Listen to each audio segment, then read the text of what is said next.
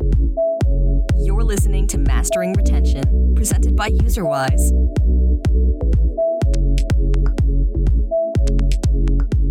Hi, everyone, and welcome to today's episode of Mastering Retention. Today, we're super lucky to have Ethan, is it Levy with us today.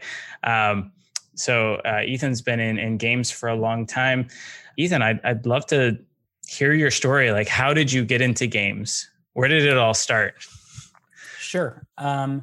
So I, growing up, I always knew I wanted to make games and specifically to be a game designer.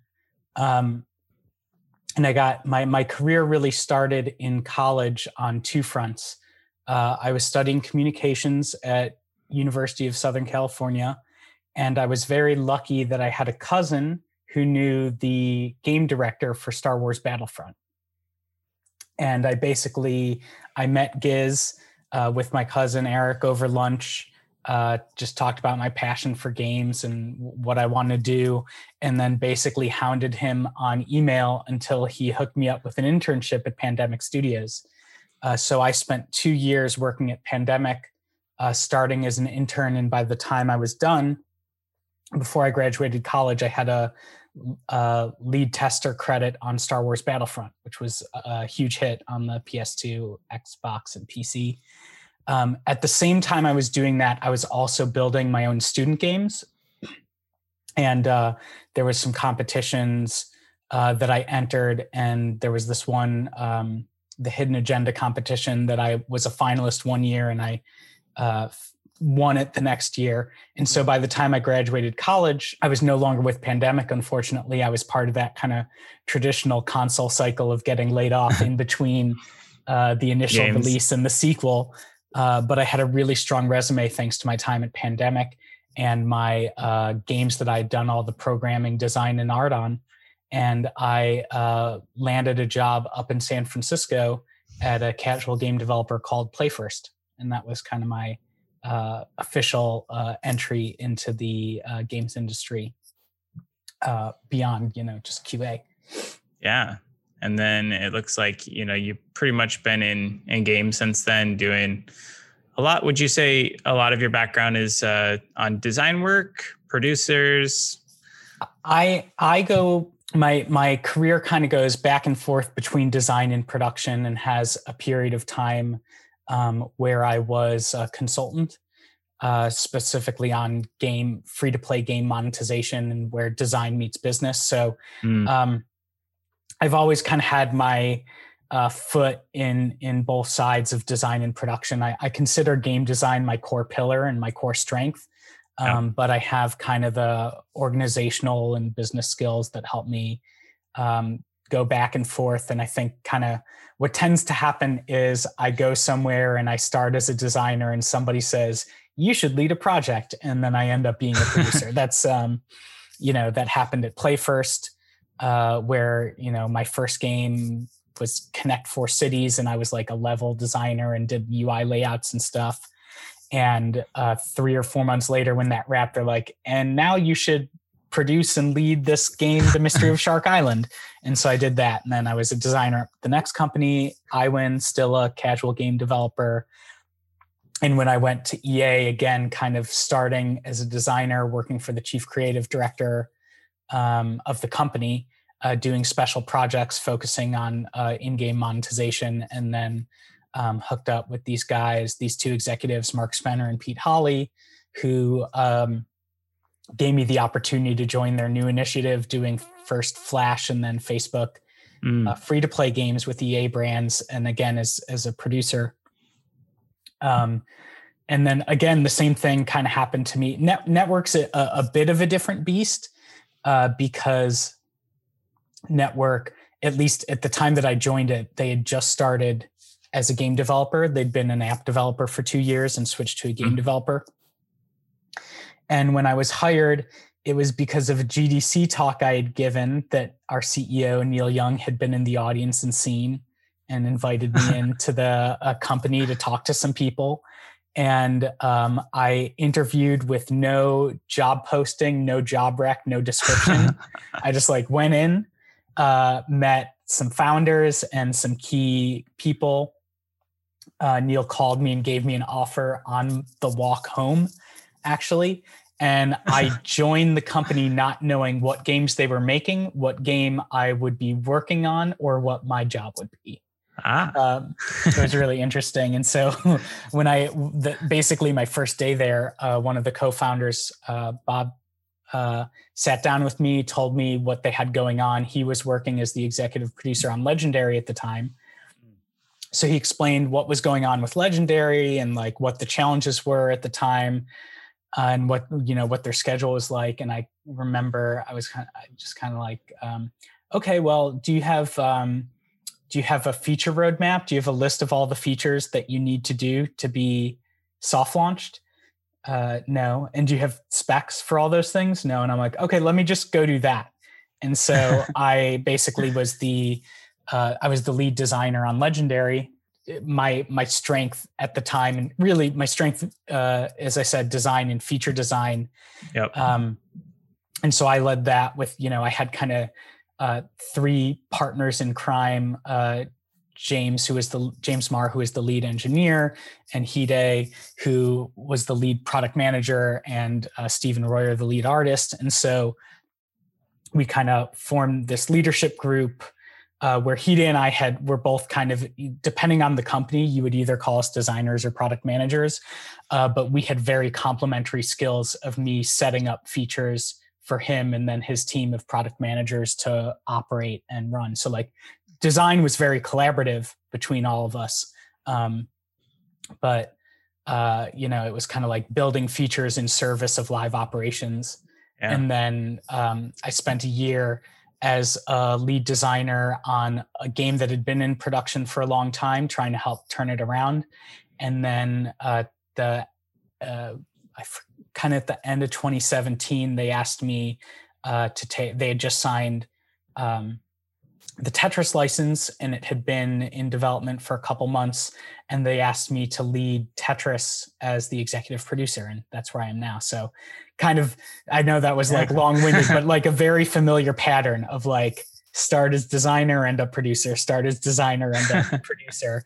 And I think it's kind of that experience of really going back to my student projects of being able to do everything. Yeah. And having a hand at some point in every facet of game development, which is that like gives me the knowledge and experience and viewpoint to cover production, because I've done the product manager job, I've done the QA job, I've done the design job, I've made my own sound effects before, I've done my own project management for internal and external projects. I've done my own art only for student games, and like one Flash game, but and I've done my own. You'd never hire me as a programmer, but I've programmed my own games and I make my own prototypes. So I kind of do it all, and as a result, people tend to look at me and say, "You should be producing projects." Would you say that that's something that you'd recommend that other people try to do, to just have that holistic understanding of all the different jobs and how they interrelate together? Do you think that makes you a better producer, designer, or whatnot? Absolutely. And especially if you're earlier on or starting out, like doing your own project completely from scratch or trying to get experience in every one of these kind of job categories, I think it's only made me stronger, given me more empathy for people, helped me understand their thought process when we work on stuff, and help me communicate with them so that I can do my job better, right? Like I'm doing, even just yesterday as a good example, I'm working on a new Tetris game that's about to come out. It'll probably come out, by the time this podcast is out. So like our third Tetris product at Network. Awesome. And just yesterday, there were some new features we need to build. Me and the engineer working on it from some requests from our one of the stakeholders. And in the morning, I just made a spreadsheet with what the data model would be I would need to control as the designer. in order to like express it for the player. And so building that spreadsheet took maybe 30 minutes. And then I talk with the programmer and he's able to work on it productively while I'm writing the spec and doing the UI. And by the time the spec's done, the feature is already like halfway implemented. Yep. And it's because I know what the critical step is for Alvin to unlock him to go work on it. And if I had shown up to that same meeting with a wireframe instead of a data model, there would have been a lot more ambiguity in what he had to do for the initial setups. And I only know that because of one, my experience doing the coding on my own game, and then two, the experience of working with great people like Hide and James on Legendary, where I learned just how important that sort of data modeling is for design, and like how that can be the critical juncture to talk about the things programmers need and product managers need and designers need. So, I mean, I'd really recommend it to anybody at any spectrum of their career, but you know, if you're a 15 years experienced project manager, you're going to have a hard time learning to code, finding the time to learn to code your own projects, probably. But any way you can get an in, you know, doing a game jam and doing a skill that's outside your core skill set, I think it can only make you better at what you do. Yeah, that's awesome. So, you know, I'm super excited to get to play this new Tetris game that's coming out. But here's a question. You know, when I'm thinking about making a new game, let's say, you know, when I'm concepting a game, do you think that someone should start with a game that they love or a game that they think players will love? So do you focus a little bit more on I think this is fun, or do I focus more on like, these are the types of things that my audience, you know, really enjoys playing? To me, that depends on the context of what the game you're building is, right? If I'm starting a new game concept for a personal project, for a prototype I'm building, you know, one night every other week, like that starts with, what do I think is fun, or what do I think is interesting, or like, what is an idea I have that I've never seen expressed in video games before, right? Yeah. Or that can start with like, well, really, what do I want to learn that's new? Like, if I wanted to, you know, one thing I wish I had time for is I'd love to build a Roblox game, in Roblox, right? Like, I want to know more about Roblox platform. So if I'm doing that, learning a brand new engine and scripting language, I would say, what's something easy and foolproof I can do, right? I'd probably remake something I've made before, or something where like all the design risk is out of it.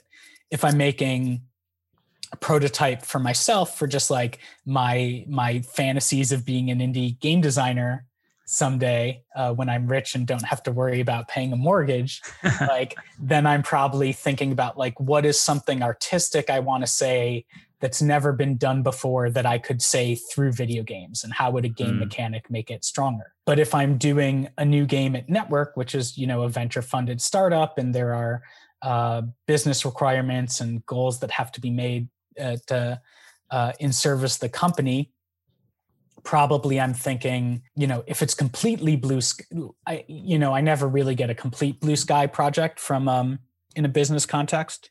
Yep. Usually there's something like, let's just say you're given a genre to work in. There I start with, what do players like in the current genre? What are they satisfied with? And where are the areas to innovate that'll help us achieve our business goals, right? And that can apply whether you're, you know, doing a hyper casual, like breakout style game, or like a solitaire game for older gamers, or whether you're doing like a mid to hardcore turn-based RPG. You know, usually in the business context, they'll start with like, what's something familiar and proven, and then what's something new I can bring to it that'll be fun and good for players and enhance the business model. And like, where's the interaction there?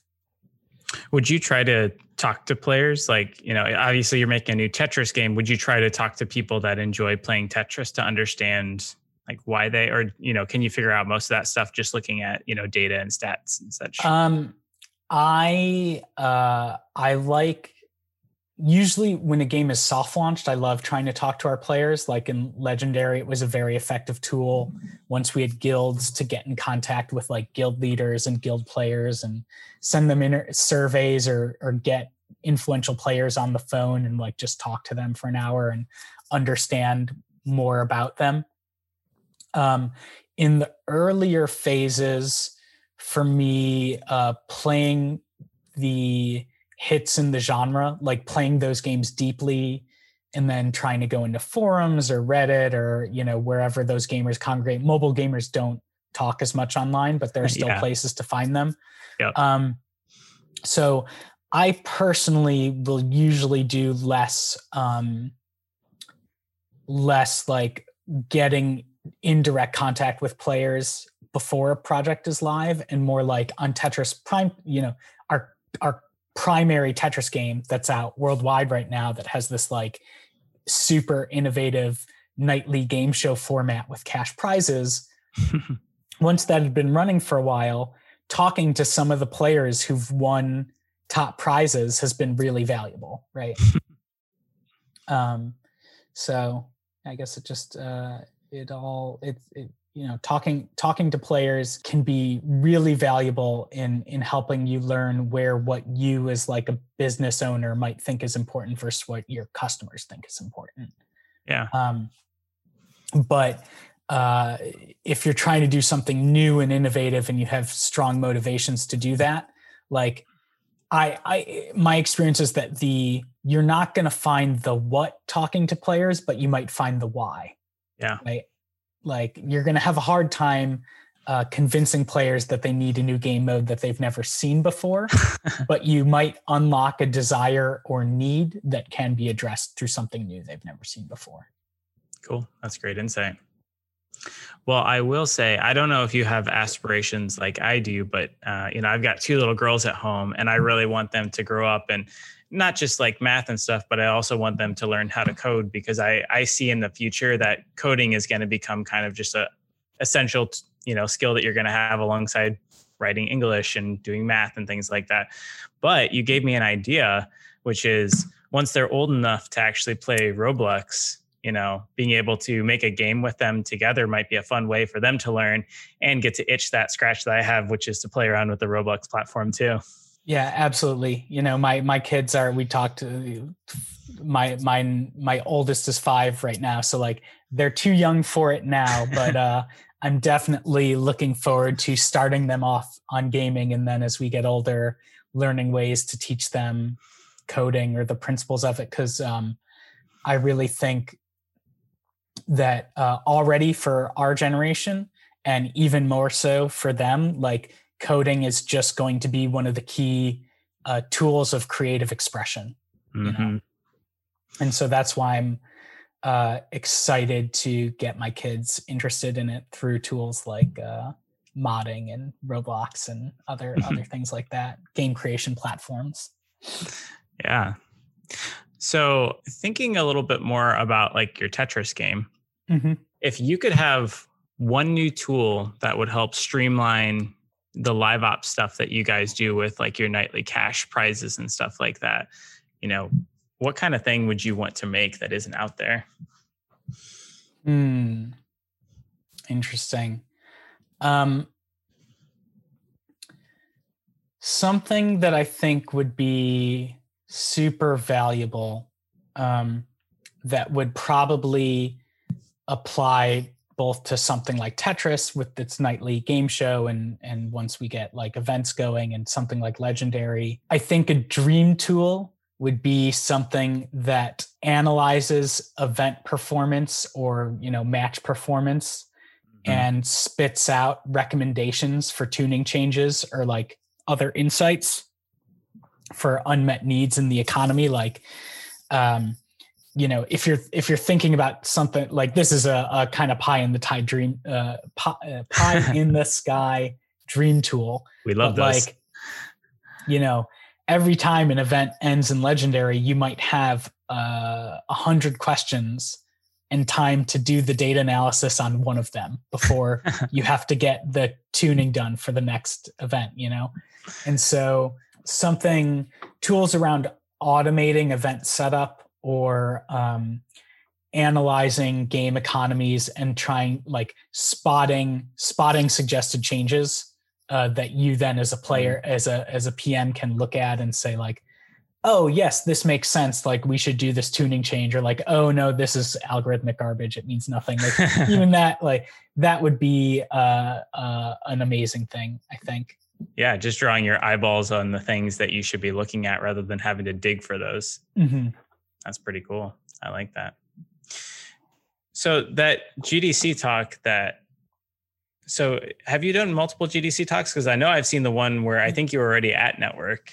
Yeah, when I started as a consultant, I did 3 years of consulting in monetization design, and there I would do GDC every year, and other events, other GDC events in other locations, and then other game industry events. So I was speaking at conferences pretty regularly, and then I think for the first 2 or 3 years at Network, I gave GDC talks. It was until I moved out to South Carolina, and it became a little harder to get to San Francisco.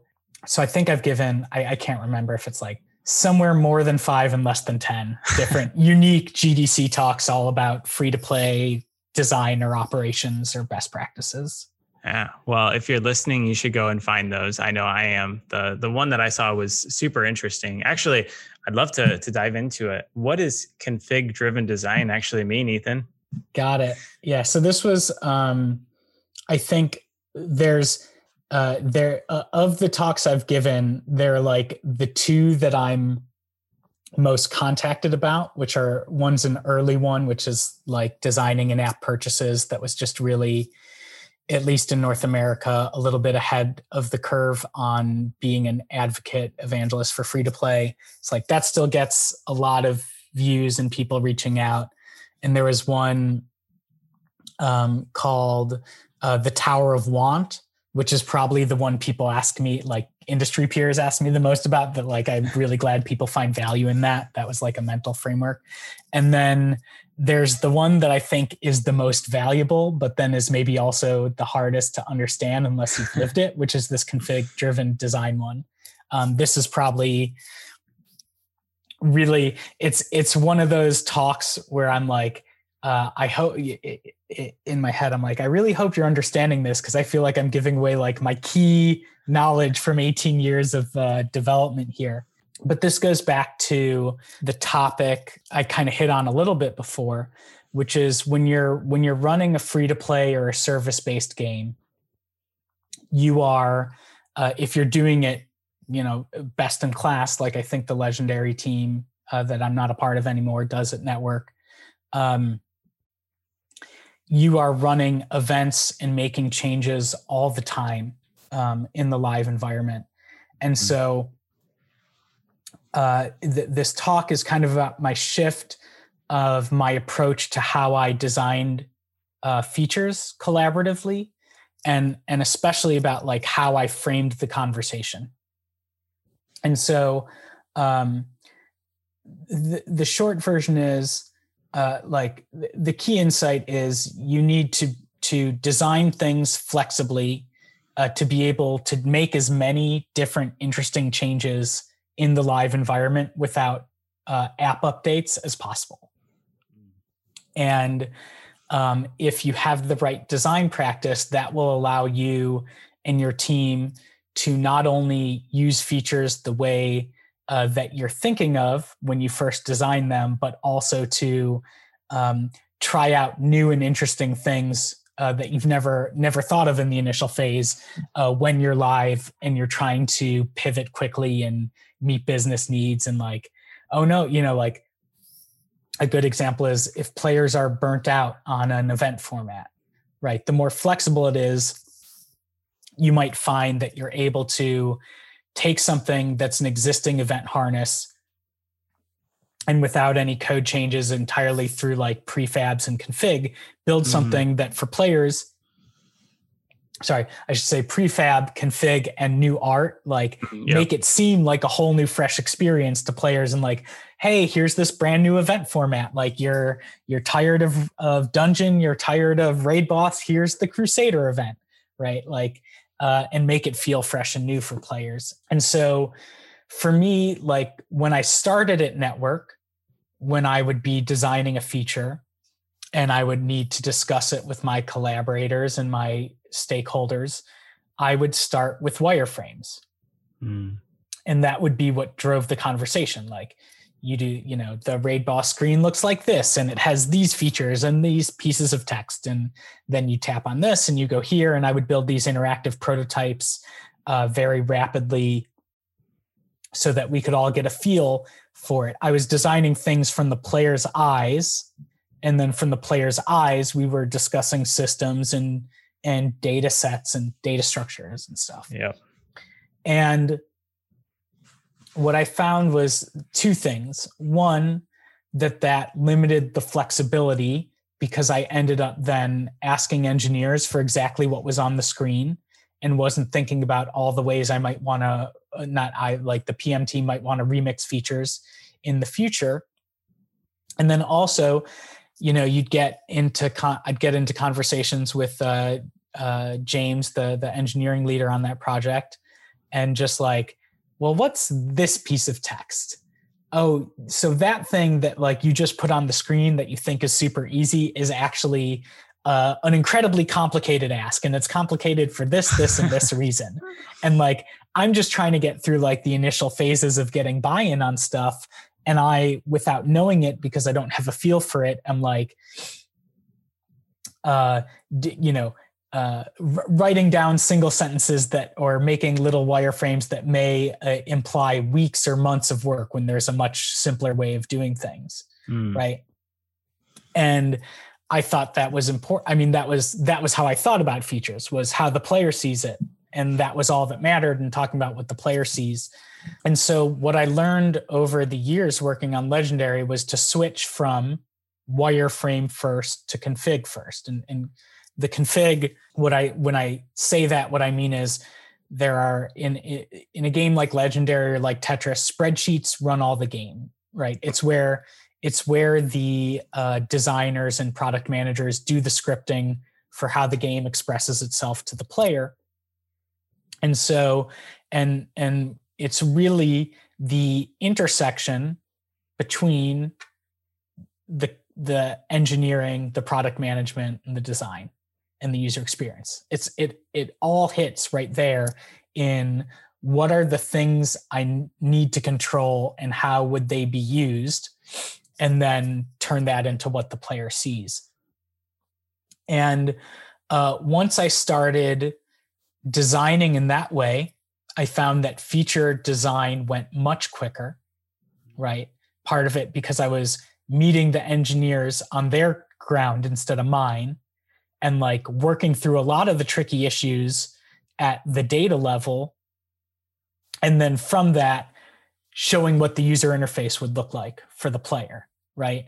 And so I was never putting things into a wireframe that are like, we didn't discuss that, and this will take this much time, or this is stupid for this reason, right? Like that stopped happening because we were having all the conversations about like, hey, I want this new box gotcha to work this way. I want to be able to do this thing, I want it to be able to express itself this way and this way. And I think if I have these columns, this is expression one, this is expression two.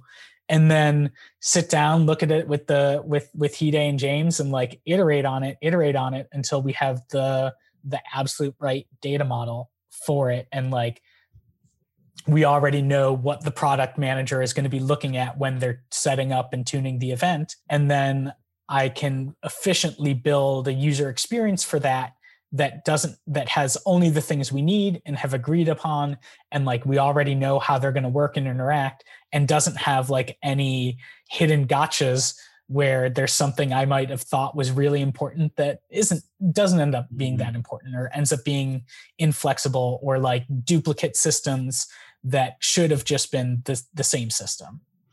Yeah. So let me make sure I've got this, and can I break it down for people that are listening?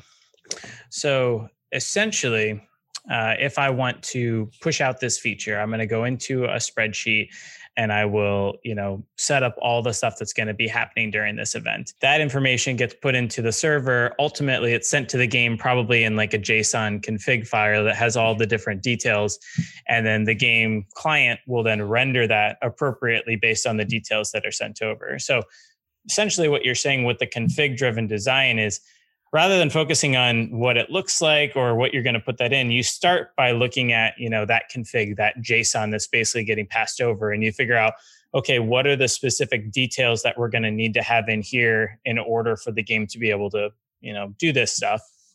And once you've kind of established and hashed out, okay, yeah, this is the data model, then you can take those data model pieces and go and spec out the design to say, okay, how are each of these things going to be rendered in the game's UX? And I know that I already have the flexibility I want. And then it's just a matter of building that out into the Excel format for you to actually maintain it live. Yeah, absolutely. And really it's, so you got that right. And it's about, the key part of it was about having very efficient conversations where we could quickly understand the essence of a design.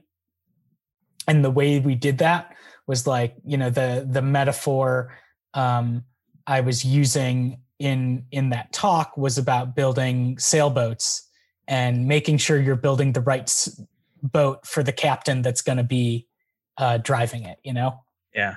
And so by upfront having the conversations that are like, this is exactly how this is what it'll look like for the PMs who are using this feature every week. And they're going to be building different events off of it or building different sales, configuring different gotcha packs, like making sure that we were all in alignment on exactly how they were going to drive the ship helped us then build the rest of the ship very quickly.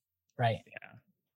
And when you're thinking about flexibility in that config file, because I could also see if you have the config built in a certain way, it actually might be kind of inflexible. But is it just a matter of having the conversations with the, PMs to say, oh, well, I might, maybe I want to change that background because then I can reuse this, Thanksgiving event for Christmas or whatnot, or, just kind of talking to them on how they might want to use it in the future. Is that kind of how the flexibility plays in, or how does that work? I mean, it depends project to project, because sometimes like on Legendary, I'm not doing any of the live operations. And then sometimes on like Donuts, which was an in-between project, the in-between project I talked about that was in soft launch for a long time, or on the Tetris game, like I might be doing the live ops myself. So again, that well-rounded experience of playing all the positions helps me do it efficiently. Yeah. But a really good example of this at play was on Donuts. I had an engineer, Stefan, I worked with on a new tutorial. And as many know, anyone who's done it knows, like tutorials can be very rigid, very hard to program because you want players to do exact things in an exact sequence and not mess things up at all.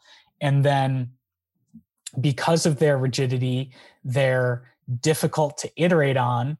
And it's one of the most important things to iterate on, right? Yeah. Because you need people to get past your tutorial to become, day 0, day 1, day 2 users, right? Yep. And like, so on Donuts, for example, the flexibility came through both while we were building the tutorial and iterating it on it internally, and when we were iterating on it once it went live. And so Stefan was in Vietnam, I was in South Carolina, and every night when I would end my day by sending him a Google Slides that were like, okay, here's the tutorial I'm trying to achieve. It looks like this. This is what the spreadsheet should look like, and this is what I'm going to try and do with it. And so this will control, it was a match 3 game. So what I was trying to do was highlight certain spots in the board and set up the game so that the player could only do one thing, and that they would get text telling them what to do. They would see exactly what they had to do, and they would move through a very specific sequence. And instead of telling Stefan what that sequence was, I said, build me this tool, essentially, which is the config controls the tutorial sequence, and then I'll build out my flow the way I've imagined it here. And so probably over, my first version wasn't right? Like I got the first thing and I'm like, oh, you know what? I need to be able to highlight more than just a square shape. On this match 3 game, I need to be able to highlight specific cells. So I need to be able to highlight cells in this format instead of this format. And then, he does that work in the night. I get a new build in the morning. And again, I try and do it. And I find, on level 5 of the tutorial, when I'm trying to teach you how to combine 2 rockets, maybe I don't have the control over the text positioning I need. And you can get into this position where the text is covering up the thing you need to tap on, something like that. So we did, I don't remember exactly what it was, but, by building it that way, we did probably 5 or 6 full versions of a 10 level tutorial that asking for it a different way could have taken 3 times as long to go through that many iterations and been more buggy and just been a bigger pain. And then once that tutorial went live, I was able to look at the data and go oh, I can eliminate this step. I can eliminate this step. I need to get people through this quicker. Yeah. So let's take this and this out. Oh, this isn't quite working. Let's update it a little bit. And through just by planning for that flexibility ahead of time, it helped me build it faster, iterated on it before players saw it, and then iterate on it once players saw it without doing any client updates. And that part is key because even if I have it might be different if you're on, PC. PC is probably going to be the easiest platform to do updates on. But on mobile, even if I have an update with 1 fix in it,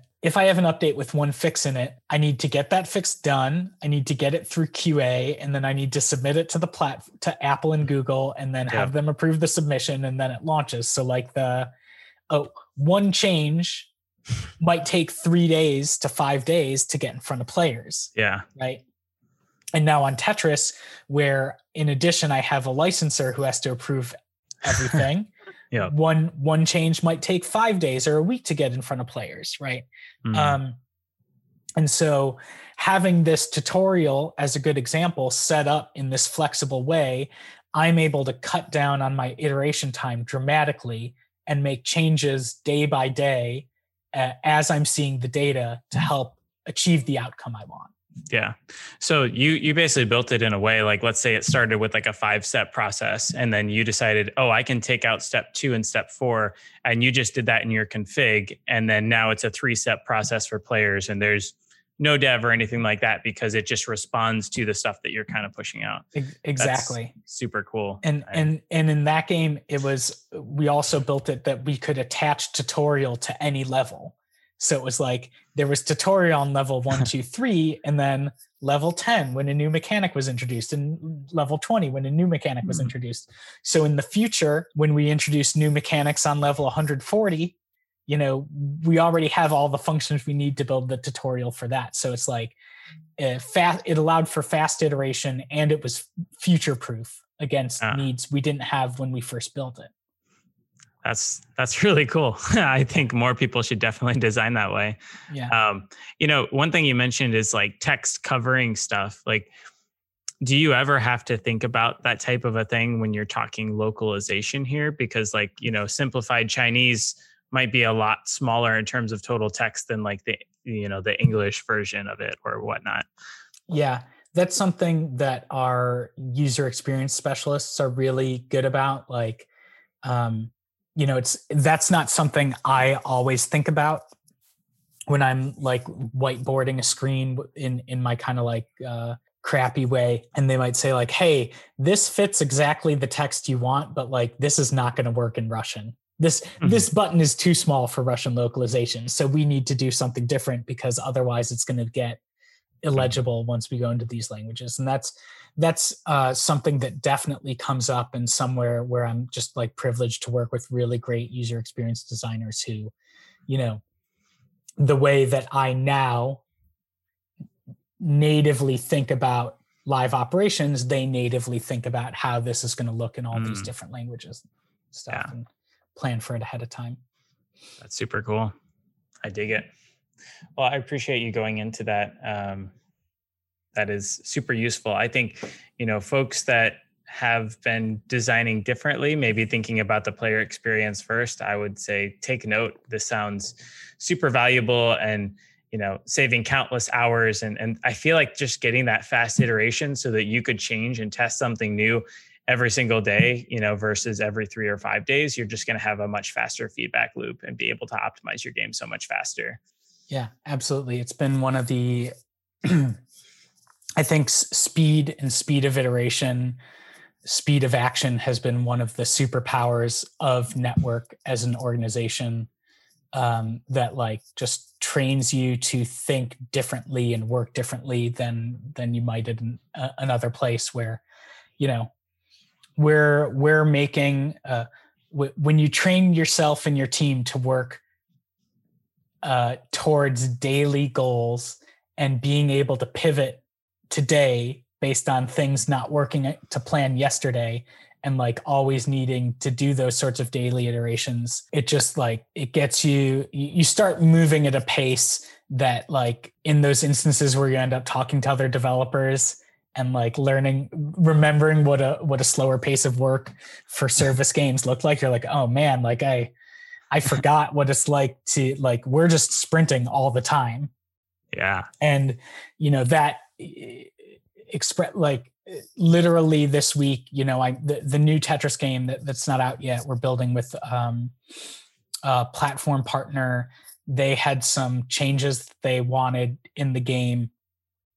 And so we had this meeting like this 2 nights ago, like, we need you to do X and Y. And I'm like, oh yeah, that's great. Like the first one, these new game modes, like we already started working on it this morning. It's going to be done tomorrow. I kind of predicted all the things you were going to say. And the next thing will take another day or two. And like, we're going to have a new update to you before the week is out.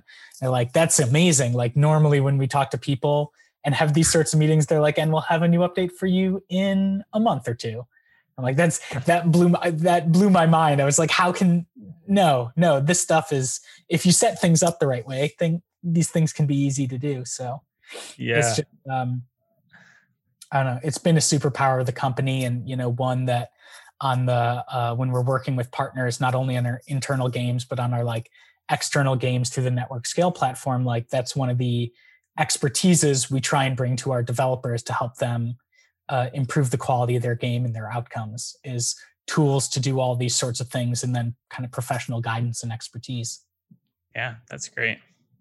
So I have one last question and then our unofficial question. What do you think of notifications as a tool to boost, user engagement and retention rates? I think that, let's see, as a player, notifications can be great or they can be super annoying. And so I think it's a really valuable tool. And especially if you're thinking about how am I delivering notifications that deliver value to players to where they want to turn it on, and not spamming them so many times during the day that they turn them off. And like for Tetris, for prime time, notifications are super important because we have a game mode you can play once per day at a specific time. And depending on where you are in the world, if you're in Madison, you're playing the East Coast primetime game. That means in the game, in the videos, we're talking about 7 o'clock, and then on your button it says 6 o'clock. It's not. It's 9 o'clock now, right? Yeah. So notifications are that really important tool for something like primetime, where we're like, we want every player, we want as many people to turn on notifications as we can. That's why when you install the game, if you're in a primetime eligible country, the first thing you see is a full screen video and a screen whose only purpose is to tell you to turn on your notifications so you know when prime time is available so you can win cash every night, right? Yeah. That has like a very clear value proposition. Turn on notifications, never miss a chance to win cash. And our notification subscription rate is really strong. And I think it's we do our best to keep them like fun and different night to night. So like notifications can be incredibly helpful. Or like there's a game I really like playing called Big Run Solitaire that has asynchronous head-to-head score competition.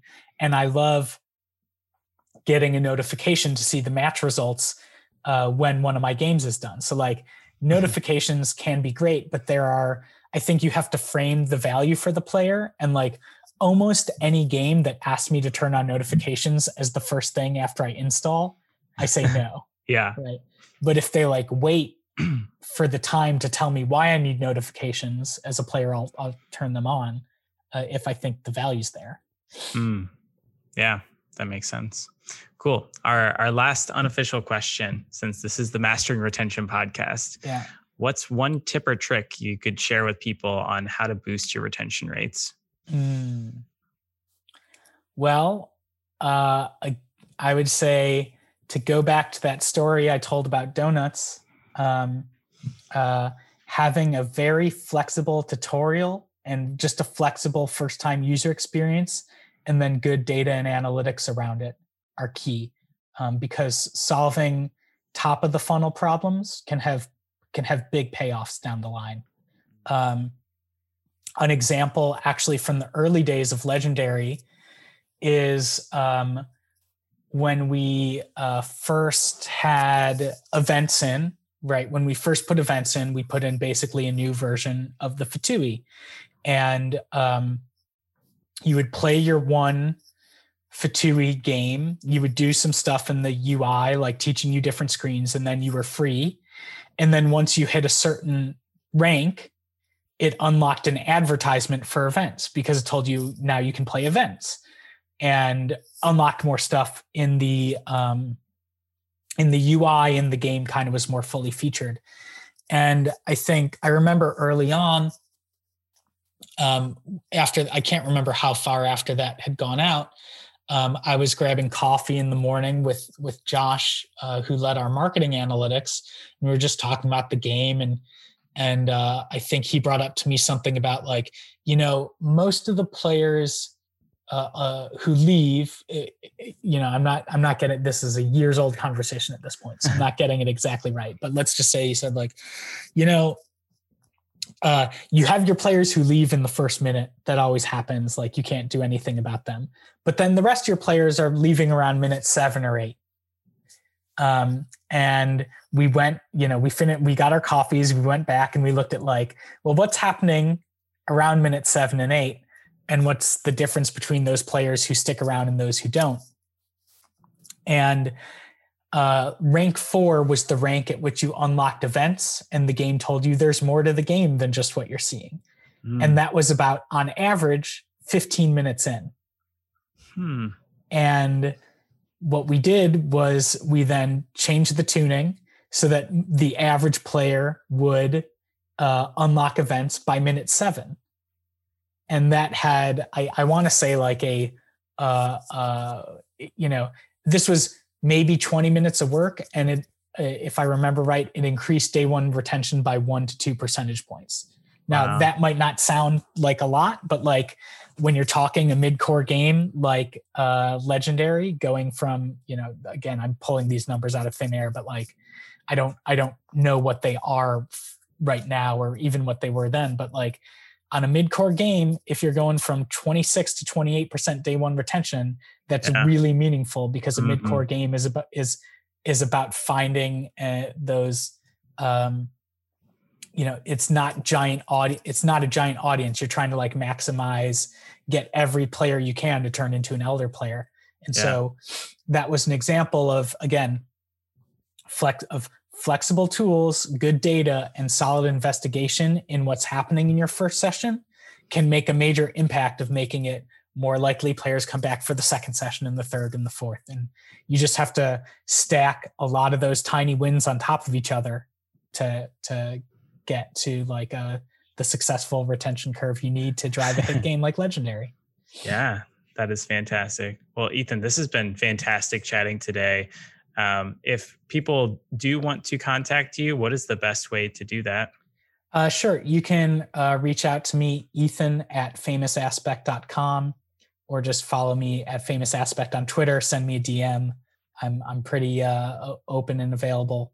And yeah, love to hear from other game developers always. All right. Well, thank you so much. We'll talk soon. Thank you.